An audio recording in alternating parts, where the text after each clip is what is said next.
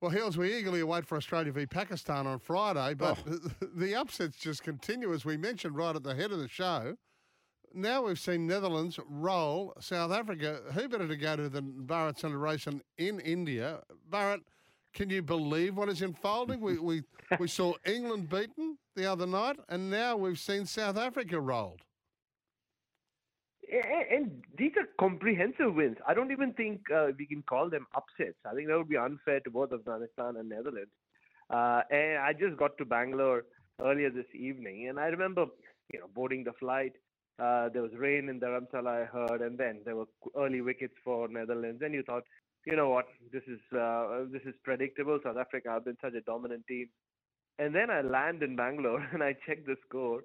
Netherlands have made 104 runs in their last 9 overs. Scott Edwards, Australia's own, if we can claim him already, has turned the tide. And then, 245 and 43 overs. South Africa never really looked in it. They kept losing wickets, and eventually, this is how comprehensive a win it was, right, guys? Eventually, South Africa were playing for net run rate. I mean, who would have ever thought that would happen against the Netherlands? yeah.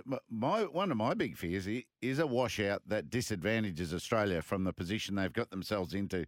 So, you did well to check the result when you got off the plane, Bharat. It's easy to assume, South Africa would have got that covered. Were they lazy with the bat? What do the Netherlands good with the ball? No, I think Netherlands are a very disciplined team. We've seen that earlier this tournament as well. And Hughes, look, they have come to the World Cup or this main draw after having pulled off some incredible wins in the qualifiers. Right, they beat West Indies, chased down that big total from a position of looked like no return. They beat a fancied Scotland team once again at a point where it looked like they were knocked out. And even in the two games they played so far, they've been pretty disciplined with the ball. They don't give much away. And once they had runs on the board to defend, they are not very easy to just put away. And we saw it in the T20 World Cup last year. I still think one of the most exciting days for me in the commentary box is when Netherlands beat South Africa at the Adelaide Oval. In very similar circumstances, South Africa came into that match as favourites. All they had to do was win that game and qualify for the semi-finals. And instead, it was Netherlands in very similar fashion, knocking them out. And some guys who have played for South Africa before at different levels, and Roelof van der Merwe took a great catch in Adelaide last year. And here, he got runs and two crucial wickets. And he was just a live wire in the field. Just extraordinary all round. They've got some great stories. None better than the skipper, Scott Edwards, as you talked about. 78 from 69, wicketkeeper, captain. He's a Richmond apprentice electrician in Melbourne. And Ryan Campbell probably got him going. Clearly he did, didn't he? And I guess the only captain who can claim to have taken taking a break from being an electrician to, hey, guys, I'm going to take a break for a month and a half, going to go play the World Cup, and I'll be back. He'll have some stories for the boys when he's back on the job. And you're right, Hughes. I mean, that's part of this remarkable journey for this Netherlands team, right? They are still largely semi-professional. They barely get to play 50-over cricket in between World Cups or these ICC qualifiers. And here they are on the big stage beating teams like South Africa and challenging other teams as well. Great stories all around. Afghanistan beating England was a special story. Everything that is happening back home in Afghanistan, the earthquake and everything else.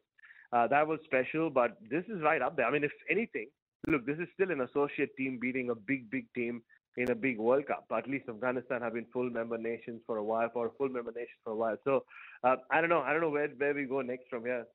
Yeah, well, I mean, we suspected right at the start that there may be the occasional upset, but yeah, you're right. Afghanistan over England, and now this one with Netherlands. I couldn't believe it when I woke up this morning and read the final score. So, talk to me a little bit about Australia and Pakistan this Friday. It seems like every game we play now is absolutely critical, isn't it?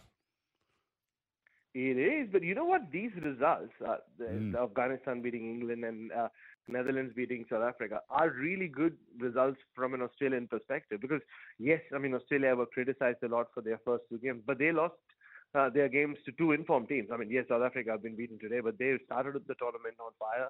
India have looked by far the best team of the tournament so far. And Australia started getting things right against Sri Lanka. Zampa got wickets. There were runs in the middle order for Inglis and Maxwell, and Marsh got a 50 as well. So it feels like things are falling in place. Pat Cummins bowled as well as he has in a while. And I think these results help. And just on the Pakistan game, look, I think Australia have a great chance to beat Pakistan and go 2-2-2 before they face the fancy Netherlands in Delhi. That Pakistan team is rattled. And Heels has played a lot of cricket in India, but not just the way they were beaten on the field, but just everything that they had to endure, and 110,000 people just booing them, chanting stuff that should not have been chanted at them. And look, they would have felt so alone out there in the middle. And to lose that way in such a big game, India-Pakistan games always have repercussions, right? So this is a very rattled Pakistan side. In my opinion, there for the taking, if that makes sense from an Australian perspective. Yes. And that's how Australia will be looking at it. Hey, Bharat, just quickly, what are you hearing about Zampa? I mean, the images that we're seeing, we know he bowled well the other night, but he has this back wrapped up in compression packs and all this sort of thing. I mean, how delicate is he at the moment? Yeah, I mean, there are a few parts of his body that seem to be troubling him right now. There's the hip, the shoulder. And the other day, I mean, post-game, he said he had some back spasm. He was just doing some gym work and he felt something like a twinge in his back. But I remember after at the end of his first spell, the fourth over, he just started doing these really scary-looking, ominous-looking stretches and then jogged to the boundary where the doctor and the physio attended to him. And at that point, like, you were concerned, like, is he going to come back on? And he did, and he took those 4 wickets. But it looks like he should be good to, just battle his way through for the rest of the games. That's what he said. Because if he doesn't, then Australia are in a bit of bother, aren't they? I mean, he's such a crucial or an integral, source for them to go deep in this tournament, especially with the pitches that will get tired and they'll get slower as well. Yeah, because you've just got to block teams out from having early success. The Netherlands are one that bowl and field and enjoy themselves together if you let them start to enjoy themselves. And Pakistan are exactly the same. It might not take too long for Pakistan to bounce back from that rattled nature they're facing.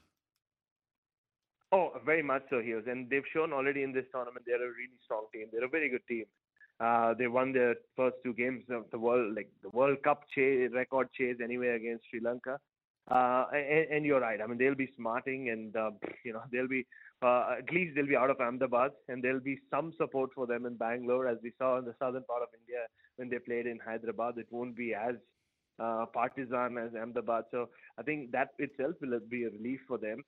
I also hear reports that some of them have been feeling ill. Hopefully it's not dengue, because that's been doing the rounds in India. Shubman Gill fell prey to it.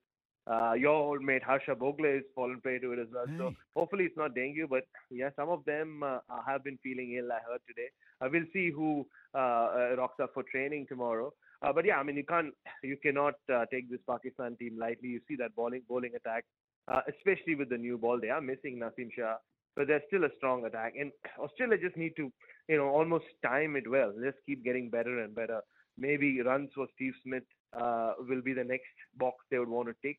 And I thought like Mitchell Starc and Pat Cummins in the last 2 games have bowled really well. Yes, that's right. Mate, the tournament itself, and what are the theories about afternoon crowds not being there? Look, he's just in Lucknow, where Australia played their last 2 games. The heat was oppressive. This is not an easy time of the year in India, October, November, where you want to be out and about during the day. I mean, we didn't want to do that either, because it's not just hot, it's terribly humid wherever you go in the country. And look, it's not a pleasant experience to go and watch live cricket in India. I mean, as much of a religion and all that people say cricket is in India, it is not easy. I mean, because you can't carry your own water bottles. You often end up standing in long queues to just get into the ground. And also, you visited India a lot in recent times as well, Hughes. The internet coverage and everything is so widespread these days.